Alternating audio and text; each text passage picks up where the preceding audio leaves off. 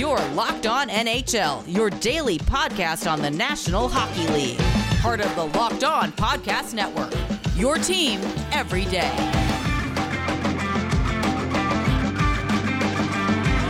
All right, everybody, welcome again to the Locked On NHL podcast, part of the Locked On Podcast Network, your team every day.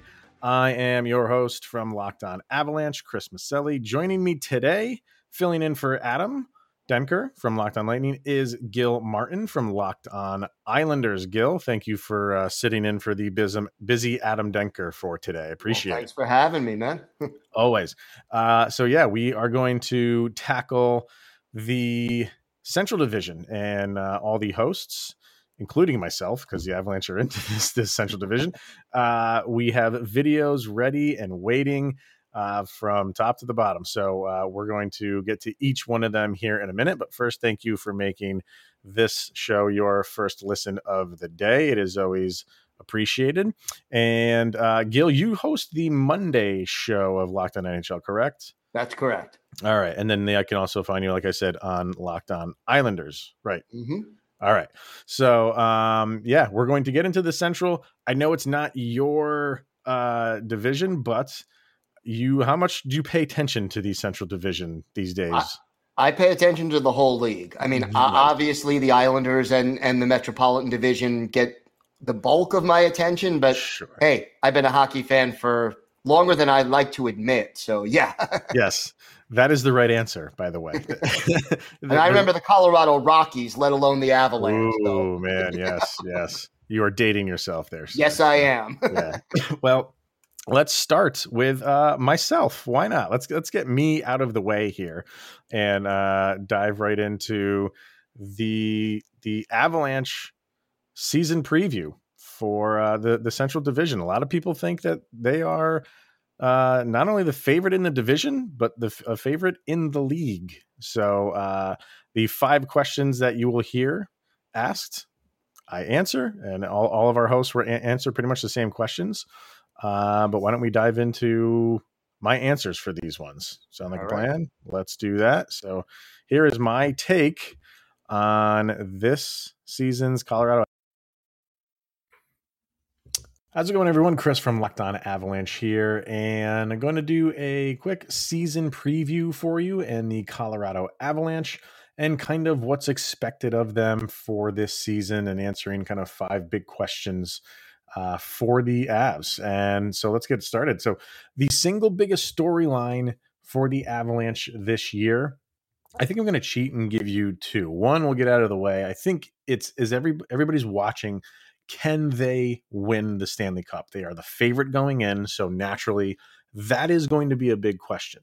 Maybe on a slightly smaller scale than that, I think everyone's going to be looking at Darcy Kuemper and the goalie situation. They didn't get rid of Philip Grubauer. He signed, obviously, with Seattle. They brought in Kuemper. Can he replicate and even be better than what Grubauer was? They need him to be. A lot of eyes are going to be on him and the goalie situation for the Avalanche. And then it gets even more interesting after the season is over because he only has 1 year left on his deal.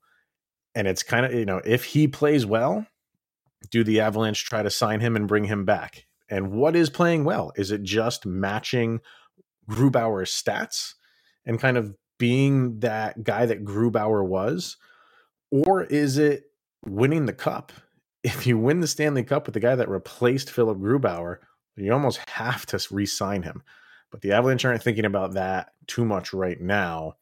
They're thinking about let's go as far as we can. And like I said, when you are the favorite, everybody's eyes are going to be on how far do the Avalanche go and how far can Darcy Kuemper in goal take them. So those are 2 big storylines to watch for the Avalanche this season. Which kind of leads into what is this season success going to be? When you look at the season and at the end of the season, you'll say it was a successful season because it's so difficult to hang your hat on or just predict a Stanley Cup championship. It's so tough to do, especially in the NHL. But short of that, I think if the Avalanche can at least make the Stanley Cup final, I think that would satisfy a lot of fans.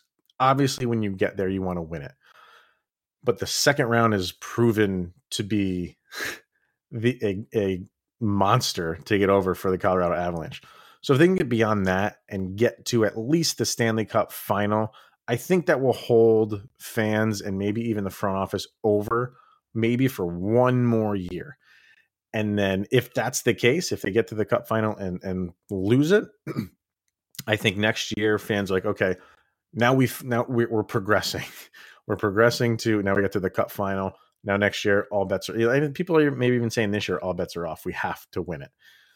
I'm not going to go that far just because it's so tough to say win the championship or the season is a failure.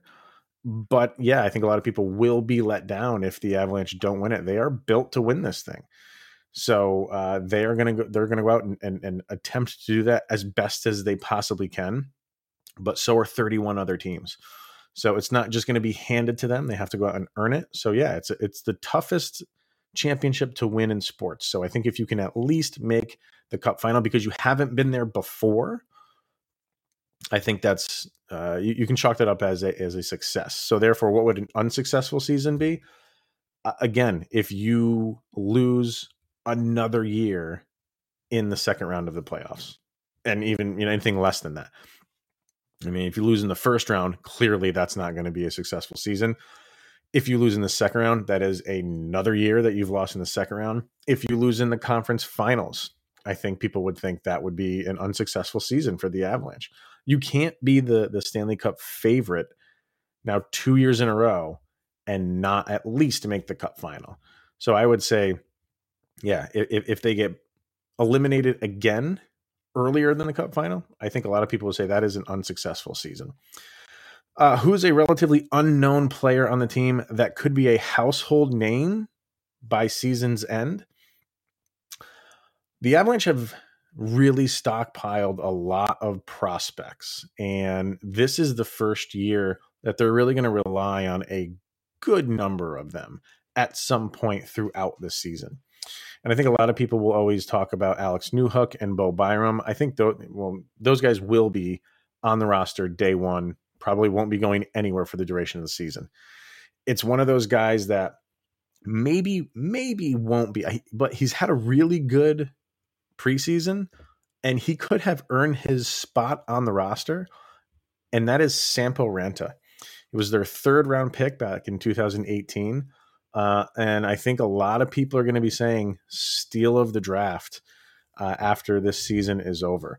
Could be a household name just based on his name anyway. It's kind of a cool name. So I think a lot of people are going to know who Sampo Ranta is. He's already making a name for himself in the preseason. He's got a shorthanded goal in the preseason. And there's not a lot of space available on the Avalanche roster. And there's really one, maybe two at the most spots up for grabs. He was one of those guys in the mix. He needed to have a really good preseason and training camp to grab one of those spots. He's done everything you could ask him to do to get one of them under his belt. So I think he's earned it. And I was, in the beginning of training camp, I was thinking, I don't think he's going to get it right away. But he's going to go down to the Colorado Eagles in the AHL, at some point get brought up. And I felt like then when he finally got his opportunity, he wasn't going to let it go. That opportunity might be right now. I genuinely think it might be a fourth line spot, but he's going to produce. And I really think by the end of the year, a lot of people are going to be looking at Sampo Ranta thinking, wow, the sky's the limit for this kid. And as if the Avalanche didn't have enough already coming up through the pipeline, he's arrived. I don't want to say earlier than expected because this is kind of the progression he's been on.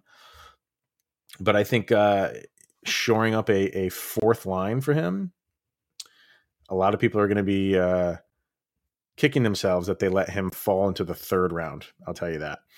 So what is my official prediction for the Avalanche for this season? Man, like I said, it's so tough when you are the favorite to actually go out and win it. But I'm going to go for broke here and say the Avalanche finally break through get through the second round, if they can get through the second round, and it sounds odd to say that for a team to say you got to get through the second round, but when we get to the playoffs, and if the Avalanche can get past the first round, get into the second, there is going to be a monkey on their back, no doubt about it. Everyone's going to be looking at them. Can you get past this round? And if they do, I think they're going to feel the weight just lifted off and just go out and play looser and really feel like, all right, we can slay this dragon. I have them in the Stanley Cup final against the New York Islanders, and that will be a dogfight. So I'll even go as far as to say a Colorado Avalanche, New York Islanders Stanley Cup final where the Avalanche will win it in 7 games. That will be a fantastic cup final.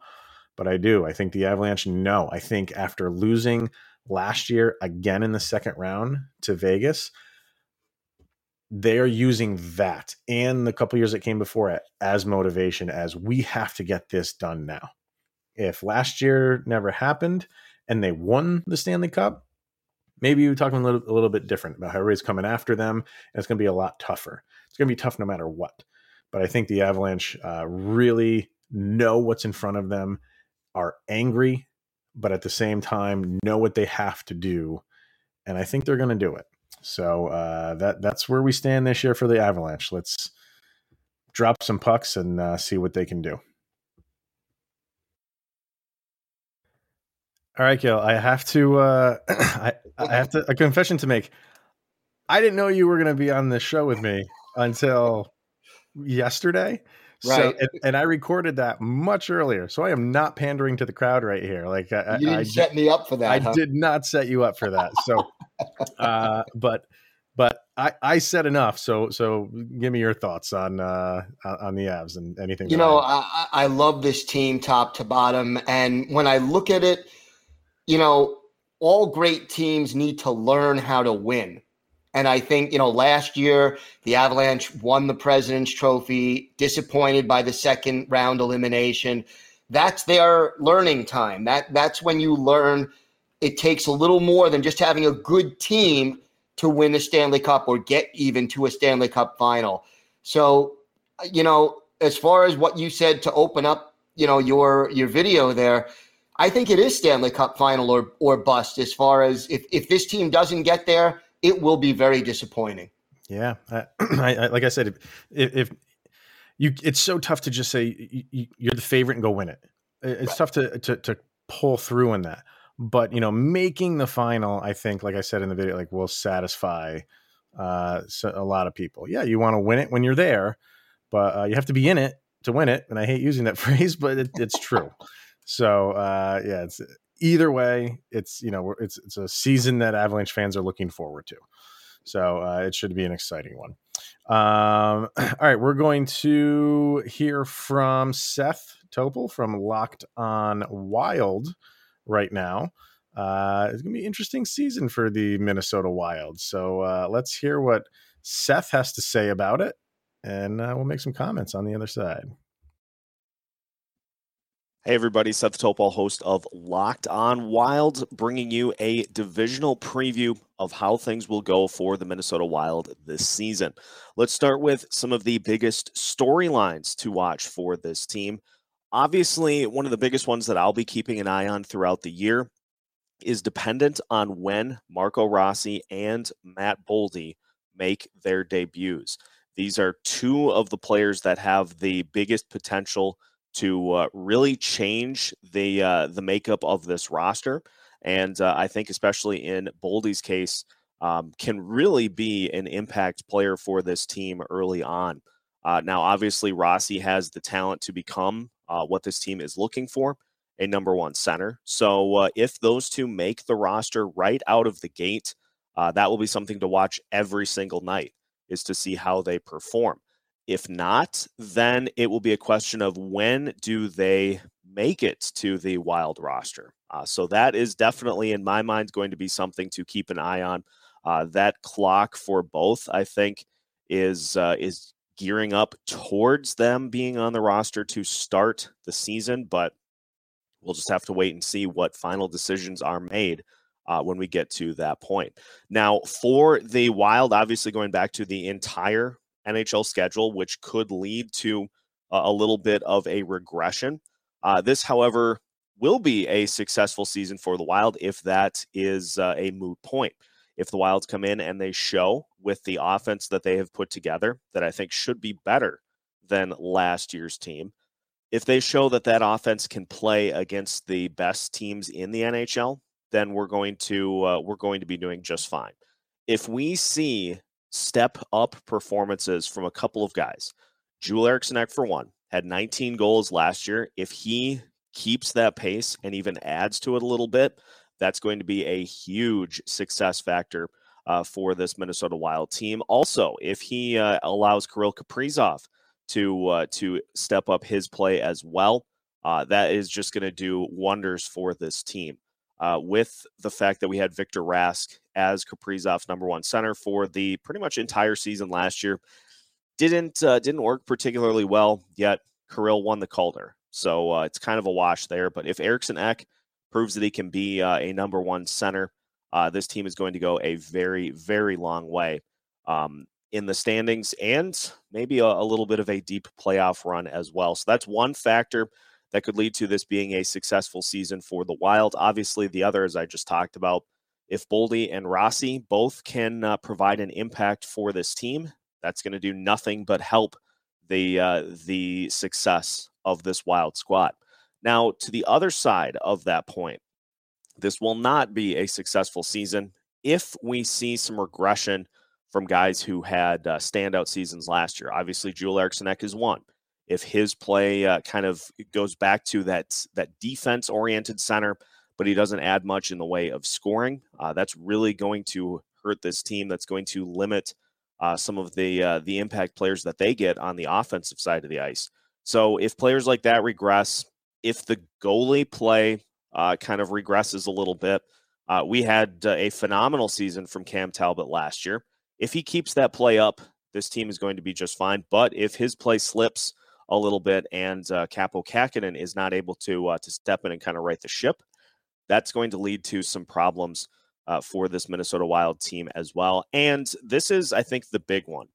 If we at any point during the season feel the loss in presence of Ryan Suter and Zach Parise, that's going to be a problem, especially on the defensive end. If the Wild have not done enough to fill the void left by Ryan Suter, that's going to leave them massively exposed on defense, which could lead to more goals allowed and could lead to a little more pressure put on this Wild offense. Ultimately, though, I think this team will be fine. I want to key in on one player, though, who you maybe haven't heard much about.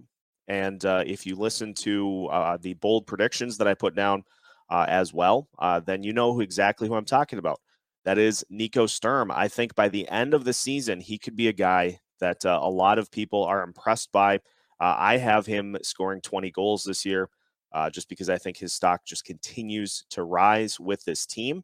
So if Nico Sturm does that, you'll definitely know his name by the end of the season. And ultimately, all of these things considered, I think the Wild do have enough to be a playoff team. I think they end up in second place in the Central Division, and I think they do end up winning a playoff series and get to the second round of the playoffs. So I would say that's a pretty successful year for the Minnesota Wild. We'll just have to wait and see exactly what happens. Make sure to subscribe to Locked On Wild everywhere, and I will tell you all about what happens with the Minnesota Wild every step of the way this season. All right, Gil. Wow, the second place Minnesota Wild. And I wish he would have said second place to the Colorado Avalanche. I would have just got some satisfaction out of it. But I couldn't get him to. Yeah, it's implied. It's implied. So some good points there, obviously, by Seth. So I think they have a really good prospect system in Minnesota. He mentioned Marco Rossi several times. Yeah, he's a guy that I don't know where he stands. I don't follow the Wild as closely, obviously. But did it sound like he was a guy that started that's going to be in the lineup day one, or no? Is he one of those fringe guys that might come up later on? I think he's going to start day one. Okay. And look, this Wild team has a lot of talent. Like you said, great farm system. To me, one of the keys for them is they're bringing in 3 new defensemen. They lost 3 defensemen from their top 6 last year. If that transition goes smoothly and they get off to a decent start, I think his prediction could be right on the money. If that transition either doesn't work or takes longer, then it'll be a tough fight for them to get to second place. But I think the turnover on defense, the continuity on defense, the chemistry on defense is going to be important for this team this year. And he nailed the thing about Suter and Parisi. Yep. That Leadership. is going to be, that is going to be watched. And that is a boom or bust move based on what you do this season. Fans are going to want to know, like, if it's an improvement, fans are going to be there saying, okay, smart move. If it's anything less than an improvement, fans are going to be like, why did we get rid of these guys? We could have used them. I know that, it's a money thing, but I think that's everything is riding on those 2 moves, and if it improved the Wild at all. So I think a lot of people are going to be watching that to see if it had any impact on them. I don't know. We'll see. All right, let's get a couple sponsors in, and then we'll continue this train moving forward wherever it's going.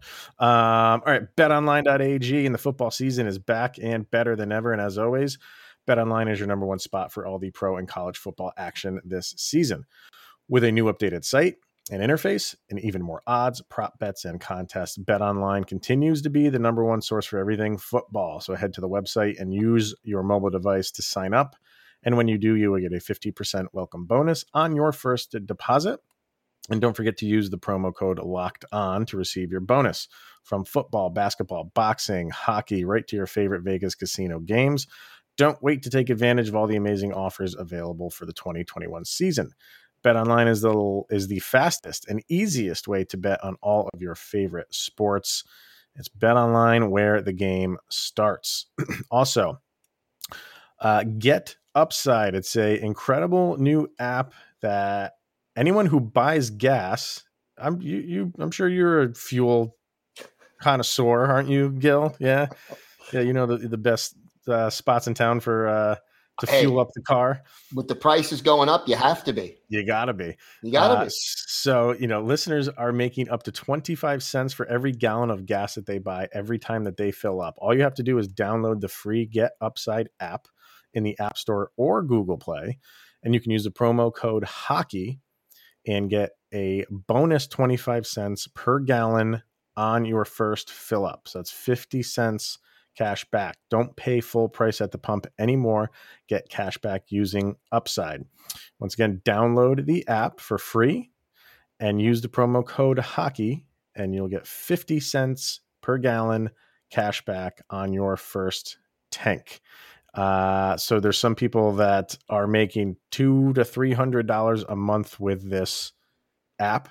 I don't know if they're Uber drivers, but hey, you can do it. So definitely go download the Get Upside app. And once again, that promo code is HOCKEY. All right. Let's move on to the good people over at Locked On Predators.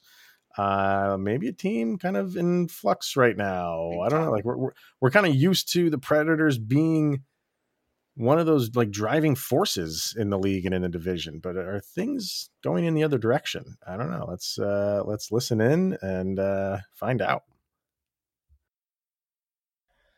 Hi, everybody. I'm Nick Morgan from Locked On Predators with my partner in crime, Ann Kimmel. And we are here to answer 5 questions you guys might have about the Nashville Predators this season. And you ready to get going? Let's do this. All right. Question number 1. What is the single biggest storyline to watch with your team this season? Okay, so I'm going to go with the carryover of last year's storyline. I think the Predators are going to be very interesting to watch when it comes to goaltending. Of course, UC Saros is going to be in net. My question is, can he start hot and stay hot? And will the offense and defense step up and make it not as crazy a year for him? And is he going to be nominated for the Vezina? I think it could happen. What about you, Nick? I am 100% with you on that. It is going to be goaltending. Goaltending is going to be the determining factor in if the Nashville Predators have success this season. We saw UC Saros kind of for the past 2 seasons almost single-handedly grab the Predators, drag them across that points line to get in the postseason. Yeah. If this is his first year as the starter, if he can maintain the same form he had last year, the Predators are going to be a playoff team. And how about question number 2? This will be a successful season for your team if, fill in the blank. If they can take advantage of every little opportunity they're going to get. This team is a retooled Predators team. So we're kind of all going in not knowing what to expect. Well, let's see if they can capitalize on the little things. They're going to make a difference. Key number 1, power play. Last year, they lost 6 games by 1 goal or less. If they can just capitalize on those little things in special teams like the power play, provide solid support on the kill, maybe they can pull out some extra games and get across the finish line to the playoffs. What about you, Nick? What do you think they're going to need to do this year? Well, for me, they're going to get into the playoffs if the big guns play like big guns.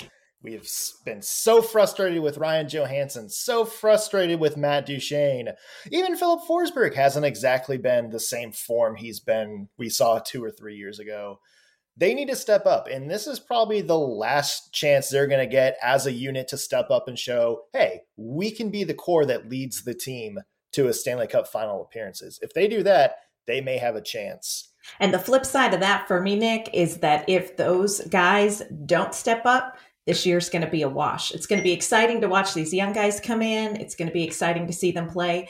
But the Predators are going to get nowhere if they don't step up their game.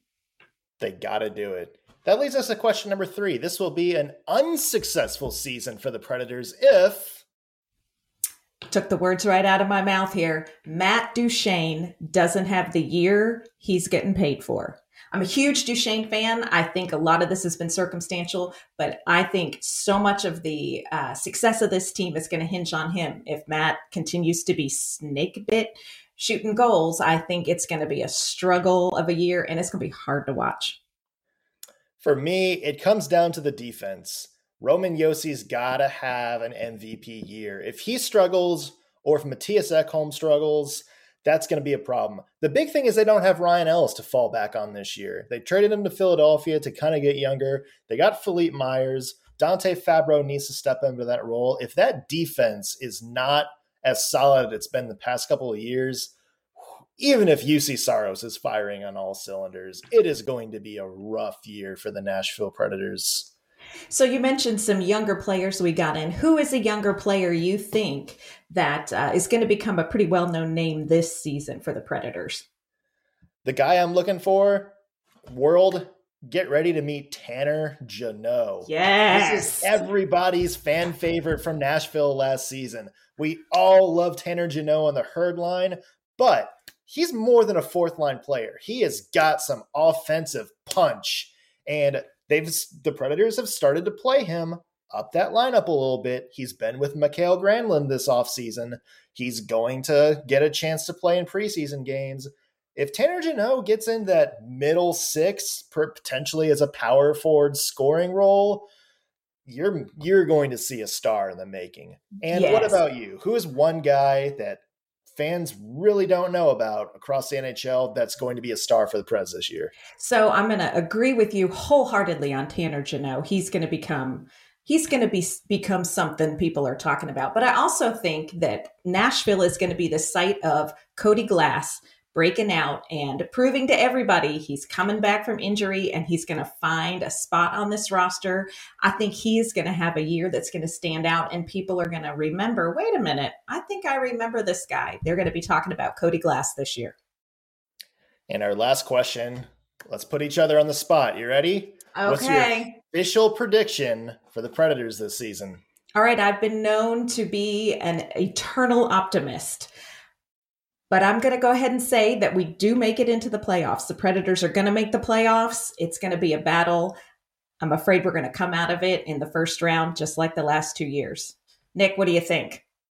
I think there's enough talent to be in that conversation right at the end.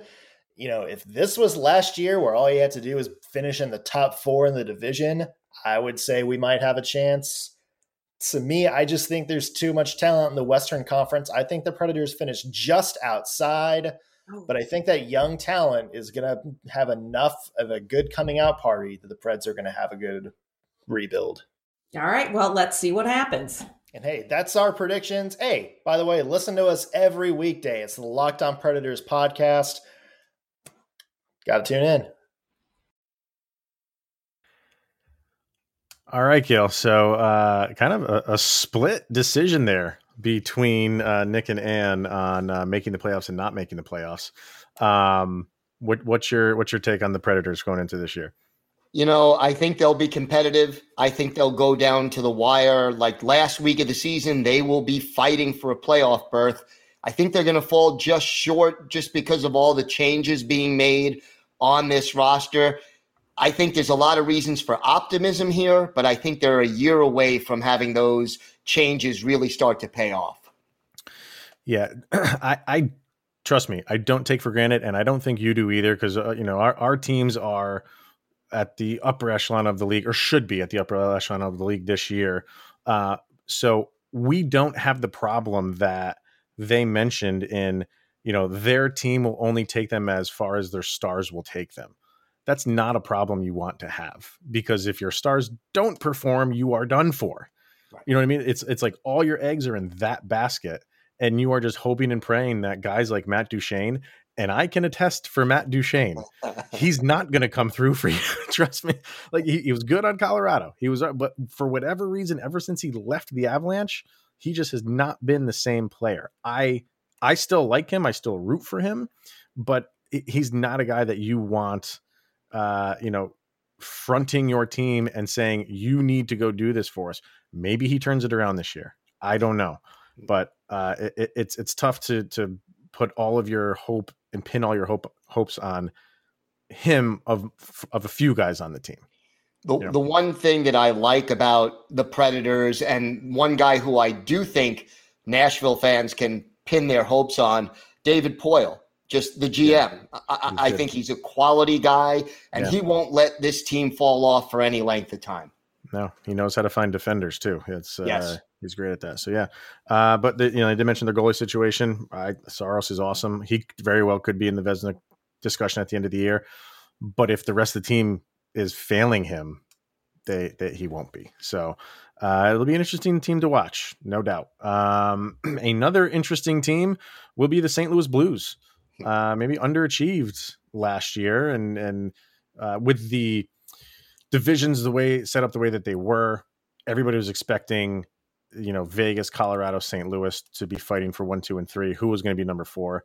And that ended up St. Louis was fighting for number 4. So yeah, they had some injuries and stuff like that. It was a wacky season, being a shortened season. I get all that. But what are we going to get out of St. Louis? And with the Tarasenko stuff still ongoing. So let's hear what we got for the St. Louis Blues for this upcoming season. What's up, guys? This is Josh Hyman with Locked On Blues, here to give my 5-minute season preview for your St. Louis Blues. 5 minutes, 5 questions. I'm going to answer all of them. I'm going to be quick, but I got some good ideas. I got some hot takes. So first question, what is the single biggest storyline to watch with your team this season? I think that is the youth of the St. Louis Blues. There's been a lot of veteran presence on this team in the past, and there still is this year, but a lot of young guys coming in to watch. Scott Perunovich, who I'll get into a little bit later, Klim Kostin, Jake Neighbors could compete for a spot as well, Jake Wallman. A lot of youth on this roster, a lot of guys without a ton of NHL experience that could make some noise on the team, not to mention Jordan Kyrou and Robert Thomas as well. 2 of the more veteran players on the team, still young though.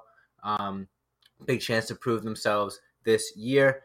Question 2, what will make this season a successful season for the St. Louis Blues? I think that's easy. This team's going to make some noise in the playoffs. Obviously won the Stanley Cup a few seasons ago, but since then have found themselves bumped out in the first round of consecutive playoffs. So I think fans are a little underwhelmed with how they've followed up that Stanley Cup. I think a lot of fans are expecting a dynasty, and I don't think it's too late for that. And I think this is the season where they can really establish themselves as a contender once again. Again, a lot of youth on this roster, but some veteran presence as well coming in with Brandon Saad and Pavel Buchnevich. Huge weapons up front for the St. Louis Blues that they brought in there, as well as Colton Parayko, returning, hopefully fully healthy and able to maintain his spot as number one defenseman like we saw in that cup run. Couple big departures in Jaden Schwartz and Vince Dunn, but I think this team can bounce back, especially with Jordan Binnington. He can bounce back as well and lead this team to a deep playoff run like we saw back in 2018. Now, the flip side of that, what would make this an unsuccessful season? I think I said it right there, a first-round exit. This team has sort of stayed afloat in the regular season for the past few years, only to spiral out towards the end come playoff time and really just fall flat and not give the fans a whole lot to root for. Not a whole lot of close games, not a whole lot of competitive games. And I think if we see something similar to that this year, it would definitely be pretty unsuccessful. Again, there were some key departures in Jaden Schwartz and Vince Dunn, but with the additions of Pavel Buchnevich and Brandon Saad, I think the expectations are that this team will make some noise in the playoffs, and it would be pretty underwhelming if they are a first-round exit or something similar. Again, if they don't even make the playoffs, I don't even want to get into that, but definitely would be anything short of a playoff push deep into the second, third round, I think would be pretty unsuccessful in terms of Blues fans' expectations. Hold this team to a high standard, but there's a good reason. A lot of talent on this roster. Fourth question, who is a relatively unknown player on the team that could be a household name by the end of the season, and why? If you've been listening to the Locked On Blues podcast, you know who I'm going to say. I think Tommy would have the exact same answer, and that is Scott Perunovich. Scott Perunovich is an undersized defenseman recently drafted to the second round by the St. Louis Blues after going an entire draft without being picked. So a late bloomer there in Scott Perunovich, but a Hobey Baker winner, undersized defenseman. We've seen how much they can dominate the league. And guys like Cale Makar, Quinn Hughes, just this quick, speedy offensive defenseman archetype that is taking the league by storm. And Scott Perunovich, in my opinion, is the next one up in that race of young, exciting defensemen. I think he's going to put up a lot of points. I think he's going to be really comfortable, really at home on the St. Louis Blues blue line. And by the end of the year, not just Blues fans, but everyone in the NHL is going to know his name. And the final question is, what is my prediction for how the season will go? Not successful, not unsuccessful. What do I think is going to happen? In my personal opinion, I think the Blues are going to come out, not slow, but aren't going to come out with a full head of steam because there are a lot of new names on this roster. There is a little bit of tension with the Tarasenko trade rumors, but as the season goes on, as the new guys sort of acclimate themselves, as the rookies find their way into the lineup and find a solid spot, I think this team is going to be really, really hard to deal with in a stacked Central Division. I think they're going to put up a lot of wins. They're going to give all their opponents a tough time. Jordan Binnington is going to be a brick wall in net. Colton Parayko is going to be back in his former form, shoring up the defense with Just Falk and Torrey Krug, who I think is poised to have a breakout season in the Blue Note, get back to his Boston Bruin ways of point production. Not that he didn't have that last year. So a lot to be excited about. I think there's going to be a change in identity this year for the Blues. A lot of offense, a lot of scoring, a lot of wins. So let's go Blues. All right. So there's Josh from one half of the Locked On Blues podcast. And do you think there's just, when a team wins a Stanley Cup, there's just so much expectation for the next several seasons to kind of repeat that? And do you feel like the Blues are still in that time frame of people are just expecting them to be a player because they have that Stanley Cup in their back pocket? Granted, there's so many different players on the team now than when they won it, but it's still associated with the franchise, and you're associated with the Stanley Cup championship team.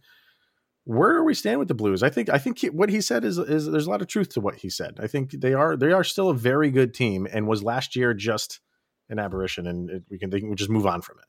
I mean, you underestimate the Blues at your own peril. I'll say that. I like the acquisition of Brandon Saad to this team, but to me, two keys looking at the Blues.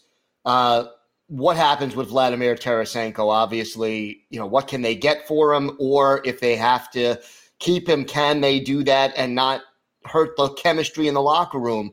And then the other thing is, I think Jordan Binnington has to bounce back. He had a little bit of an off year last year. And if he gets back to the form that he showed 3 years ago when they did win the Stanley Cup, this team has a chance to be a contender again. So, a lot of talent on this team, but a lot of question marks too, because like you said, there have been so many changes since they won the Cup 3 years ago.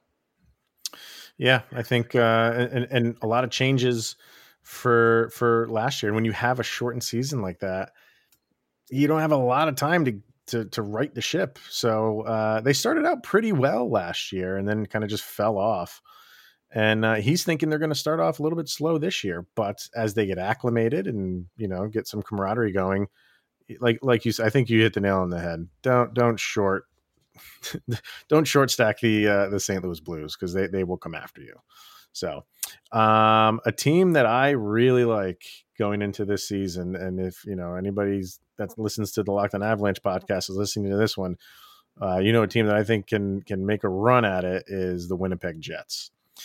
Really liked what they did in the offseason. They are a good, strong team. So let's get a preview of what to expect this year from Winnipeg. Hello, friends, and welcome to this special little Locked On presentation for the Locked On Winnipeg Jets. I'm your host, Harrison Lee, and I'm here to talk about a couple of different things about the Jets season, some season predictions that I think might come true, some stuff that might be a little bit of a cause for concern. But let's talk about first the biggest storyline to watch with the team. So the Jets are trying to make the postseason, obviously. It's been a rough past couple of years where Winnipeg has maybe lacked a little bit when they've made their playoff runs.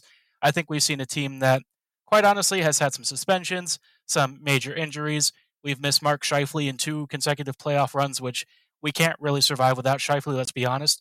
There's no other center for this team that can really take up that mantle. So for the Jets, obviously, maintaining health is a really big thing. But I think this is Winnipeg's big cup window bash, I would say. So for the Jets, the biggest storyline is, can they make a deep run? I think we know that obviously the overhauled defense is a big deal, but the bottom 6 has made a lot of improvements, and maybe there's a real contending team here. If Maurice is actually capable of allowing the team to really cut loose and have more offensive leeway, I think this team is honestly better positioned to make a run than it has been previously. Now, this will be a successful season if the Jets make the playoffs and advance, in my opinion, at least 2 rounds. I think anything less than 2 rounds would be a serious problem. The first round is okay. You go through maybe like a wild card team or something. But the second round, where you're in like a divisional matchup against another central team, that's a big deal. Now, if the Jets face the Colorado Avalanche and they lose, I don't think that would really be construed as a massive failure. Would it be disappointing? Yes. But would it be a failure? No. So as long as the Jets can play really competitive, fun hockey, I think for me that is the biggest concern. If they don't, and this could be an issue as we head throughout the season, and maybe they crash out in round 1, and it looks like a team that's just not really prepared for the postseason and isn't playing the kind of hockey that Jets fans really want to see, I might consider that a failure. I feel like Winnipeg really needs to get past the first round and honestly make a good showing for round 2. If they can advance past that and maybe even move on to, like, say, a conference final, that'd be awesome. I'm not expecting it, but I would love to see it. It would be a failure if, of course, they miss the postseason and really they just don't give us the fun, exciting hockey that we know this team is capable of. But I'm going to cut the team a little bit of slack this year. I think that they're going to be a lot more fun to watch. I'm personally optimistic. I'm leaning towards a good playoff run, a good regular season, and I think the Jets are going to be a genuinely fun team to watch. Now, if you're looking for like a player that you might want to track who's relatively unknown and might be a real difference maker, Evgeny Svechnikov for me is probably the one that stands out. If you haven't seen him in preseason, Evgeny looks great. I think he's been a fun player. He's very dynamic. He seems like he's constantly in the right positions offensively, and I think that there's a lot there to work with. So I think the Jets are going to give him a nice contract. I think he'll play for Winnipeg this year. It looks like he'll be slotted somewhere in the bottom 6. We're actually going to get a chance to see him over the next couple of days, and maybe he'll even be on a line with Harkins or Vesalainen. Is he going to be like a high-impact player? I don't know. I think he's going to be a really fun guy, and he's going to bring a nice scoring element to Winnipeg's bottom 6. But if we're looking for like a really elite offensive player, I don't know if that's the kind of guy we're getting. 10 to 15 goals, not out of the question. I think that's entirely possible, especially if he gets some like special teams deployments. But more than that, I think would probably be a little bit like gravy, I would say. expect 25 to 30 points as like a nice ceiling, and anything more that you get out of that is just super great. And so, I think the biggest question with this team is, after all of the improvements, where do the Jets stand, and what do we think is going to happen with the season? Personally, I think they're going to make the playoffs, and I think they're going to at least make a really good run to try and push for the conference finals. I think they will fall to Colorado if the Avs survive their first couple of rounds, but I think the Jets still have a good shot. Winnipeg will finish in the top three of the Central. I think that they'll pretty much go through anyone that they face in the first round, but the second round, where they might face some of the tougher opponents, like, say, Colorado, um, yeah, that one is going to be a tough one. It's going to depend how the seeding kind of works out. If the Jets get some softer teams, maybe like, I don't know, if Dallas makes it, or like Nashville, or maybe the Blues, I think those are teams the Jets can handle. But if they get Colorado, unfortunately, it's going to be a bit of a short run playoff. So I think Winnipeg will at least make the postseason and do it in pretty good form. It's just once you get to like the second and subsequent rounds, I think Winnipeg might have a little bit of an issue. We'll see if the depth holds out and if this team can really show us like some really good offensive hockey. I think that's the big thing that I want to see, as well as improved commitment to defense, but mostly just score lots of goals and have fun. That's what I want to see. I think the Jets have a good opportunity to make the top three and honestly make a good playoff push. We'll find out in just a couple of weeks if this team is primed for more than just a playoff appearance, or if, again, the season might end in a little bit more of a disappointing note. If you want to follow us throughout the season, be sure to follow us on Twitter at HOLivingLoco and at LO_Winnipeg Jets. And we're always on your favorite podcasting platforms, including Apple, Spotify, Google, Megaphone, the Odyssey app, and now YouTube. Check us out at Locked On Winnipeg Jets. And as always, thanks for listening. Have a great one, and go Jets go. All right. So Harrison from Locked On Jets. I like what he said about, I like this team. I do. I think I do too. They're going to be a fun, energetic, exciting team. And when you play in that arena, they can lift you up to a couple extra wins. There's a couple arenas around the league that like I would fear going into just because it's so electric. Vegas is one, Winnipeg is another one. But I think he's right. I think this team maybe is another year or two away from really progressing, but they will be a good regular season team and get into the playoffs, and who the heck knows what can happen. Yeah, no doubt. And I think part of it is goaltending. They have such solid starting goaltending that it keeps them in almost every game that they play in. You mentioned the arena being an advantage. Chris, you've got to be loving all the respect you're getting from your division opponents here in these videos. I'm sitting back and enjoying it. Yeah, but I hate it at the same time because it's like if it doesn't happen, then I have a lot to answer to. So, yeah. But they can be an exciting team. So definitely a team to watch. Entertaining, no question about that. Very. Okay, so let's get our last sponsor in, which is Rock Auto. And with the ever-increasing numbers of makes and models, it's impossible for your local chain auto parts store to stock all the parts that you need. So why endure often pointless or seemingly intimidating questioning when you can save time and money when using Rock Auto? Why choose to spend 30, 50, even 100% more for the same parts from a chain store or car dealership? Rock Auto is a family-run business serving do-it-yourselfers for over 20 years. Their prices are reliably low for every customer, and you can go explore their easy-to-use website today to find the solution to your auto parts needs. Go to rockauto.com right now and see all the parts available for your car or truck, right Locked On in there. How did you hear about us section so they know that we sent you to them. Amazing selection, reliably low prices, all the parts your car will ever need. That's rockauto.com. All right, we got a couple more to go. We are going to get to the Dallas Stars. So a team that's coming back to the Central. They were they went, I don't remember what name division. They were in the Honda division last year. So I don't remember which one they were in. Midwest. But they, thanks to the realignment of last year, left the Central, and now they are back. Or maybe they stayed in the Central and the Avalanche moved out. I think maybe the Avalanche moved to the West. I think that's what it was. So however you want to word this, they're coming back home to their normal spot against their regular opponents. But what to expect from the Dallas Stars? Let's tune in and find out.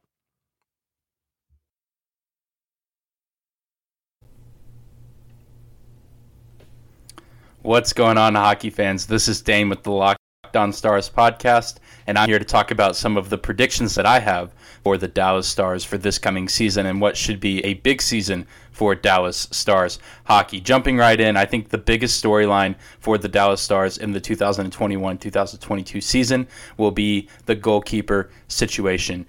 We have Ben Bishop trying to fight his way back to the starting role after suffering a knee injury and having surgery on that knee. He's doing his best to fight back to the starting goalkeeper position. Anton Hudobin is also on the move to prove that he is still an elite goalkeeper like we saw in the bubble in Edmonton in 2020. And of course, the Dallas Stars brought in 2016 Vezina Trophy winner Braden Holtby to the mix, and he's having a pretty good preseason so far, so he is out to prove that he still has a little bit of magic left in the tank for this Dallas team. So it'll be interesting to see who starts for Dallas on opening night against the Rangers on October 14th, and it'll be interesting to see by the end of the season who has the most starts and who has played the best for Dallas this season at the goalkeeper position. The next thing I want to talk about is the key to success for Dallas this season. The Dallas Stars will have a successful season if their offense can keep pace with the defense, and let me tell you what I mean by that. Dallas has historically been, in the past few seasons, a defensive-minded team, and I think that that's not a bad thing to focus on. In fact, it's a good thing to focus on to try to stop the other team from scoring, but there are times where Dallas's offense can and has gone cold, and is not able to produce anything, putting more pressure on the team on the defensive side of the ice. So the Dallas Stars will have a successful season if their offense, especially their power play, can produce consistent offensive numbers night in and night out to take the pressure off the team on the defensive side of the rink. The Dallas Stars would have an unsuccessful 2021-2022 campaign if they can't close out close games. Last season, the Dallas Stars had 14 overtime losses, while the league average was 6. 14 from the Dallas Stars when the league average was 6 in overtime losses. Dallas could not, for the life of them, find ways to close out close games. They were blowing leads, giving up ties in the final seconds of regulation, or before overtime would end, before a shootout would come along. And so Dallas will not have success this season if they are unable to come up clutch and close out the close games.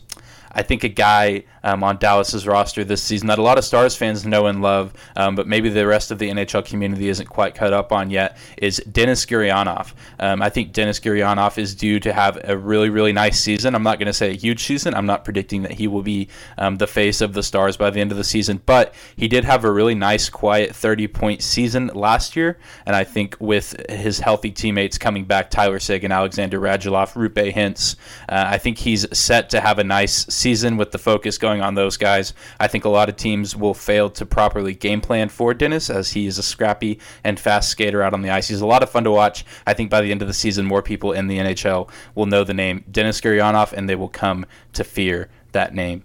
And lastly, my prediction for the Dallas Stars this season is simply this: Stanley Cup or bust. You heard it here first. I think the Dallas Stars will find their way back to the Stanley Cup final. And not only do I think they'll find their way back, I think they have a phenomenal chance, a great chance to win this year's Stanley Cup. Call me a homer all you want. You can say, oh, you cover the Stars. You have to say that. And trust me, I'm not just saying that because I cover the Dallas Stars. I genuinely think that this team has the pieces, it has the coaching, and it has the talent on this team to make a deep playoff run and make it back to the Stanley Cup Finals and compete to win and bring the trophy back to Dallas, Texas. So my prediction officially for the Dallas Stars is that their season will end in the Stanley Cup Finals, hopefully hoisting the trophy at center ice and eventually bringing that trophy back to the 214. Those are my predictions for the Dallas Stars this season. Let me know what you think on Twitter. Tweet at me at Dane_Lewis, and I'd love to talk about the Stars season with any of you.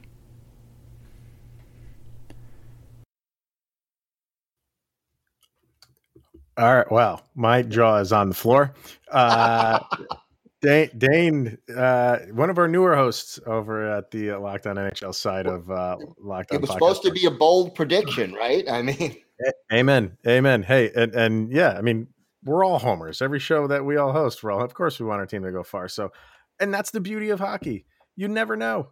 You never know. All you have to do is get into the playoffs, and then anything is possible. Let the chips fall where they may, and you can make a run at it. I will say this: he is completely right about the offense needing to keep up with the defense. Mm-hmm. Dare I say this is kind of a boring team to watch. Sometimes that's okay. It's not the worst thing in the world to play that style of hockey. Nobody ever says that about my team. So never. But look where it's got them the past couple of years. They're right on the cusp. So it's not a bad thing, but it's not fun to watch from a viewer standpoint. But he's right about that. Do they have the offensive power to compete for a full season? That's going to be the question. And then I think the other question is this, they have 3 goalies. How do they sort of divvy up the minutes? Who's going to establish himself as the number one? And, most playoff teams, they ride a hot goalie. Who will be that hot goalie for the Dallas Stars? Yeah. How do you decipher who's right in the hot? I mean, the league is turning into a tandem goalie league, and you need tandem goalies. And I fight with Adam all the time on this show, but he's got Vasilevsky, so it's like we don't need a backup. But so I get where he's coming from. But the other 31 teams in the league need that tandem goalie. They have 3. So it will be interesting to see how they navigate that for sure. So, all right, we have. Let me set this up because I just got our Blackhawks guys their video in here. So I think this is the right one. I'm going to make sure there we go. All right, another team which, man, turned it around relatively quickly. They were saying how they're rebuilding.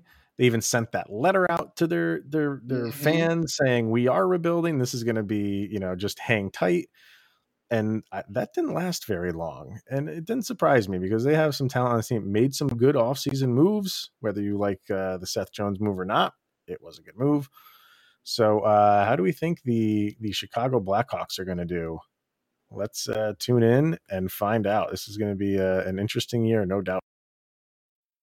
What's up, everyone? This is Jack Bushman from Locked On Blackhawks here for the Blackhawks portion of the Locked On Podcast Network Central Division Preview. First question, what is the single biggest storyline to watch with your team this season? I think the biggest storyline to watch for the Blackhawks this year will be how Seth Jones and Jake McCabe come in and make an impact on the team. Obviously, the ideal impact that the Hawks are hoping for is that those two are going to come in and lead the way on the back end and make this team a whole lot stronger in the defensive zone than we've seen the past couple of years. But so far, I know it's only been 2 preseason games, but in those 2 preseason contests, when paired together, neither Seth Jones nor Jake McCabe have looked all that good. They haven't looked very comfortable out there, and they've each committed several turnovers and also some bad decisions on the defensive side as well. So whether or not they remain together as that top defensive pairing is to be determined. But either way, I think those two could have the biggest impact, good or bad, on the Blackhawks and how they perform this season. Next, this will be a successful season for the Blackhawks I'm going to say this is going to be a successful season for the Blackhawks if they finish in the top half in the league in terms of shots on goal against and goals against. The last handful of years, as I just talked about, the Hawks have been plagued by poor defense, and they found themselves in the bottom third of the league in each of those 2 departments on a consistent basis. So I think the defense is really going to be the key and the determining factor for this Blackhawks team. And as I mentioned before, Seth Jones and Jake McCabe are now here. Connor Murphy's in an ideal number 3 role. We still got Calvin DeHaan. And then there's plenty of youngsters on the back end that are coming up through the system as well that this team is excited about. And not to mention, we also have 2021 Vezina Trophy winner Marc-Andre Fleury in net now. So there's really no excuses for this team, in my opinion, to not finish in the top half of the league in terms of shots on goal against and goals against. Next, this will be an unsuccessful season I'm going to say this is going to be an unsuccessful season for the Blackhawks if their penalty kill doesn't get it together and if the new acquisitions don't come in and make an immediate positive impact to the team. Starting with the penalty kill, for far too long, it's been an Achilles heel for the Blackhawks. And even just a couple days ago, back on Monday against Detroit, we saw they managed to score 4 power play goals in a single game. Absolutely unacceptable. So if the Blackhawks, if they let that burn them once again this year, then they're going to have a hard time, A, holding leads, and then B, they're also going to find themselves playing from behind far too often than they'd like. Also, I think this could be a tougher year for the Blackhawks if those immediate impacts if those guys, the new acquisitions don't come in and make a huge difference for this team. Seth Jones, Jake McCabe, Marc-Andre Fleury, as I said, net. I'll even throw Tyler Johnson in there too. All those guys are playing major roles for the Blackhawks this year, and they're going to be not only counted on, but expected to produce and handle said roles well. So if those new guys struggle, especially Jones and McCabe, as I mentioned earlier, then it could be a tougher year, especially in a brutal Central Division than Blackhawks fans are hoping for. Next, who is a relatively unknown player on your team who could become a household name by season's end, and why?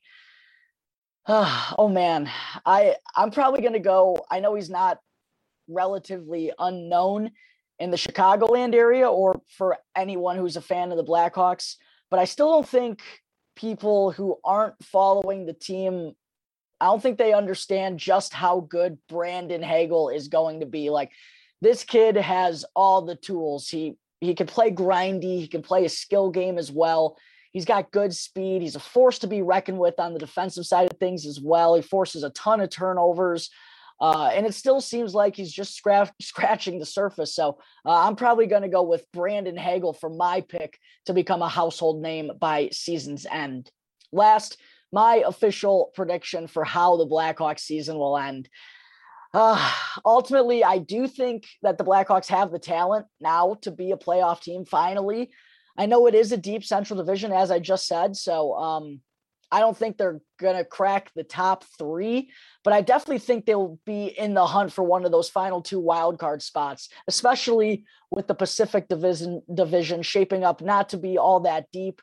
So I think the Blackhawks do ultimately make it to the playoffs, but at the same time, it's hard to say that in that first round they could go in there and beat a top-seeded team. So, yes, I do think the Blackhawks are getting back to the playoffs for the first time since 2017, but sadly will be first-round exits in the 2022 Stanley Cup playoffs. For season-long coverage on the Chicago Blackhawks, be sure to check out the Locked On Blackhawks podcast, your team every day. I love the room Jack is reporting from. I mean, can you tell he's a Chicago fan? He's got he's got some Cubs stuff. He's got some Blackhawks stuff. He's stuff. Oh my God. Yeah. That's a nice baseball collection he's got back there. Jeez. So I like Chicago. I think they're going to turn around. I agree with him. I think they're kind of in that Winnipeg where they're maybe just another year away from maybe even getting even further. But they have some good veterans on this team that can take them pretty far. So you never know where you're going to get from Chicago. And they're, like you were saying with St. Louis, don't underestimate St. Louis because of just their pedigree. I kind of feel the same way about Chicago right now. They will give you a fight each and every night that you're out on the ice. They will. And, I love the Marc-Andre Fleury acquisition. I think that's a great pickup to add some immediate stability. And the other thing is sort of like what we said about Nashville, Stan Bowman, don't underestimate him either. He knows what he's doing. I was lucky enough to meet his father a couple of times. To me, the greatest coach that I've ever seen in the NHL. And, Stan Bowman knows how to build a team, and he will have this Blackhawks team contending again before we know it. I think they're a year away from being serious contenders. They'll fight for that last playoff spot this year, and they'll either just make it or just miss it when push comes to shove. Yeah. And one player that he didn't name, who I absolutely love, is Kirby Dach.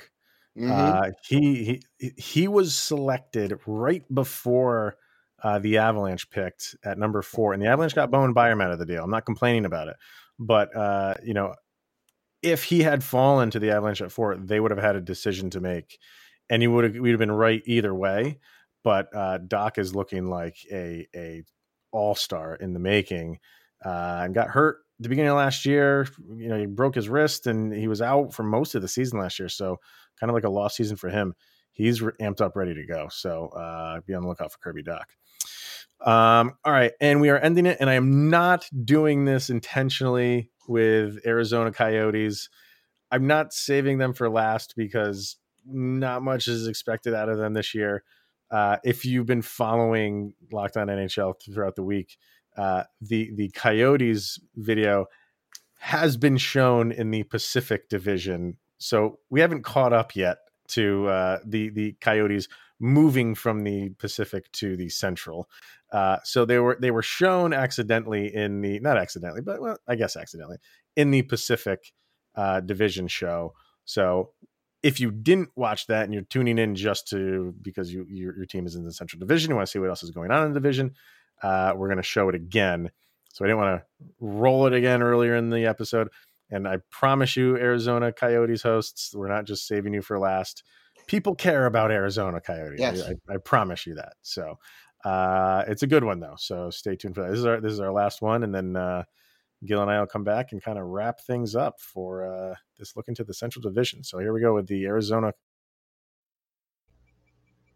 Hey, everyone. This is Robin and Carl for Locked On Coyotes, giving your preview for the Arizona Coyotes in their upcoming season, 2021-2022. First time in the Central Division. We got a lot to talk about. Oh, yeah, we definitely do. Big thing that's going to be going on for the Coyotes this year is the Phil Kessel trade watch. He's a veteran. He's on the way out, final year of his contract. Coyotes are rebuilding.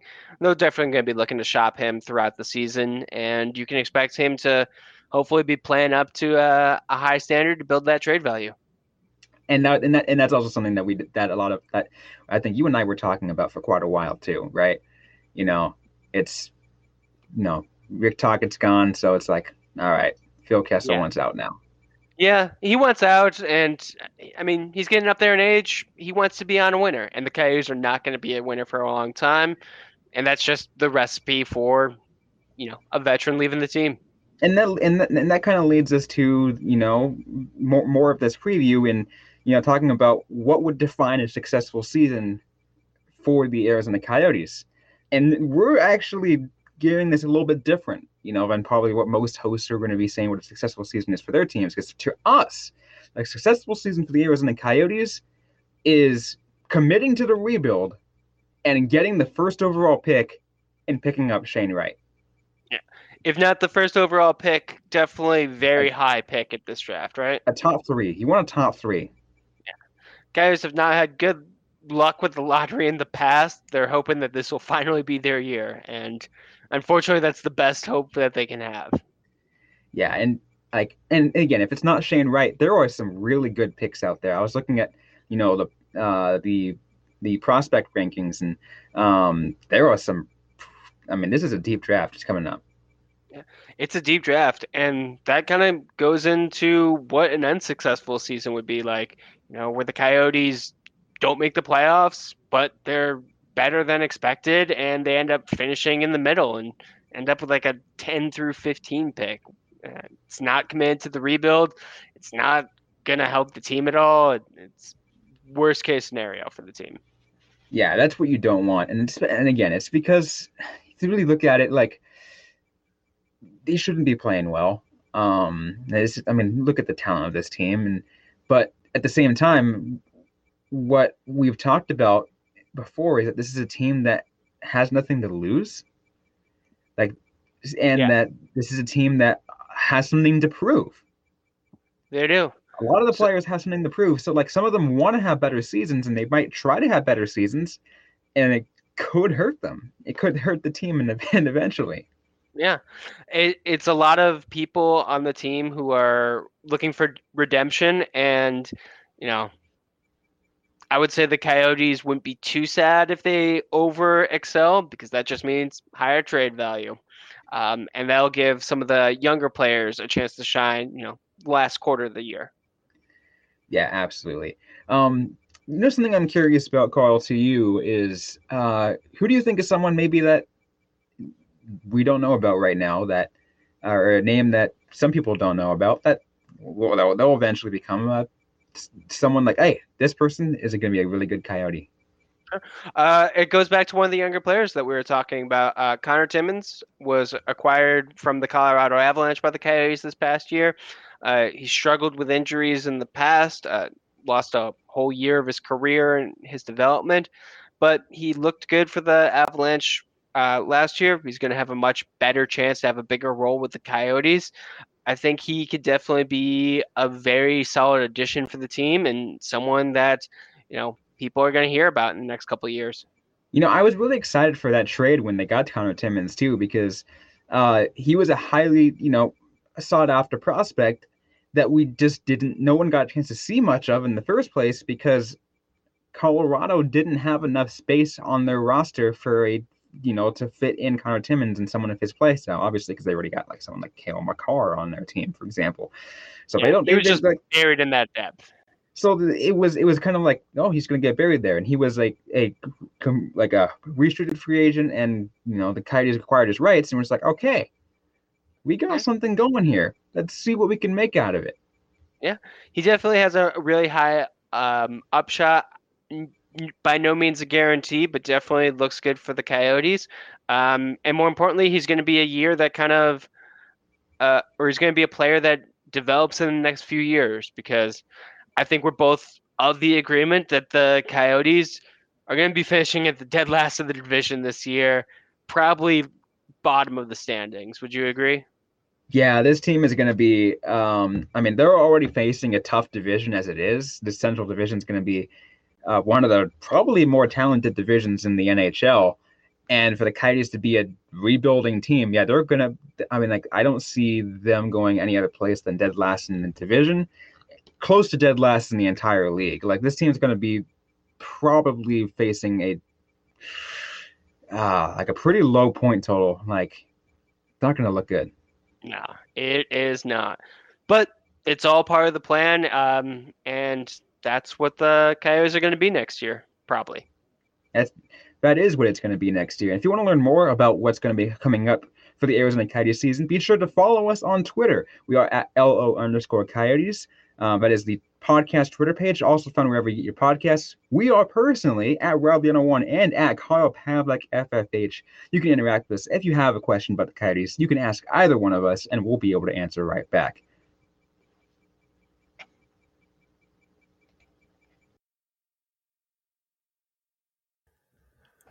Robin, Carl, we've all been there. And when it's a successful season, if you get the number one overall pick, not what you want to be rooting for, but it is something to root for, I guess. And for the Avalanche, it wasn't that long ago where they were in that position, and you were hoping for the number one pick. They didn't get it. They got the worst possible outcome for them, which was fourth, but they got Cale Makar out of that. So it's not all doom and gloom if you're hoping to get the number one pick and you don't, especially with this draft coming up next year, because it's a very, very deep draft. So thoughts on Arizona and what's going on over there? Well, look, it's going to be a long year for the Arizona Coyotes if you're hoping they're going to be a winning team. But I think the change in divisions doesn't do them any favors. They would have been much better off staying in the Pacific, at least as far as contending this year is concerned. Mm-hmm. But there are some young players who you want to start looking at, who you want to start building around. And then you have to think about the future, as you said, getting that number one pick or close to it, and getting some of those building blocks in place. I mean, to me, the big concern, the big reason I don't think this team is going to contend, goaltending. Just look at where they're at with the goaltending this year. I don't think they have the kind of goaltending that's going to steal a lot of games. And when you have a young team in front of you and an inexperienced team in front of you, you need a goalie who's going to stand on his head and steal a few games. But, as they said, that maybe that's not part of the plan. Yeah. We'll see. I mean, do you feel like this could be a historically bad team? Like, are they going for the worst possible point total in history? Or are they not that bad? We'll see. That, I remember the first year Washington Capitals, 8 wins in 80 games. That was, that was scary. But I don't think we're quite at that level, but I don't think it's outside the realm of possibility either. Yeah. Well, I mean, the thing that you can always look at for teams that are kind of like me in the bottom of the standings are guys that do stand out. And these guys are playing for contracts. This is their job. You know what I mean? So maybe these guys that are in contract years, if they don't want to join Arizona next year, they need to play well. So another team offers them value. So you're going to have guys working their butt off, and they're not just going to lay flat and just because nobody's expecting much from them. So, they're going to compete as best as they can. I think we can say that for sure. And there's no pressure. Right. Just go out and play. Just go do your thing. Exactly. Nothing's being expected of you. Just go out and for the young guys, that's good because you can just learn stuff and you can learn how to be an NHLer. And, for the older guys, like I said, you're playing for, this is your job. This is what you're paid to do. So you have to continue to do it. So, that'll be it for us today, man. Tomorrow on Friday's episode, we have, the Metropolitan Division. So, tune into that and you will get Gil's, wonderful video up. Can we get a sneak preview? Is there anything you want to throw out or are you going to make us wait? I will say that your prediction that you made, I wasn't that far away from your prediction. So okay, let's put it that way. That's enough to make me want to watch. So let's do it. All right. Thank you for sitting in for Adam. He was busy tonight with work, so I know I can always rely on you to fill in. So I greatly appreciate it, sir. Thanks for having me at any time. Absolutely. So follow Gil, his Locked On Islanders show. And if you're watching on YouTube, his Twitter handle's right on the bottom there. But if you're just listening, throw it out there. At Ice Wars NYR VSNYI is the Twitter handle, and Locked On Islanders wherever you get podcasts. And also, as you mentioned before, I host the Monday Locked On NHL show. Correct. All right. So that's going to do it for the Central. Hope everybody enjoyed that, learned something, and are looking forward to another good hockey season in the Central Division. It should be a fun one. So thanks again, Gil, and we'll see everybody next Thursday. I'm assuming Adam will be back. If not, I'll probably call Gil up again and sit in. So who knows? But that's going to be it, everybody. Thank you for tuning in, and we'll see everyone next week.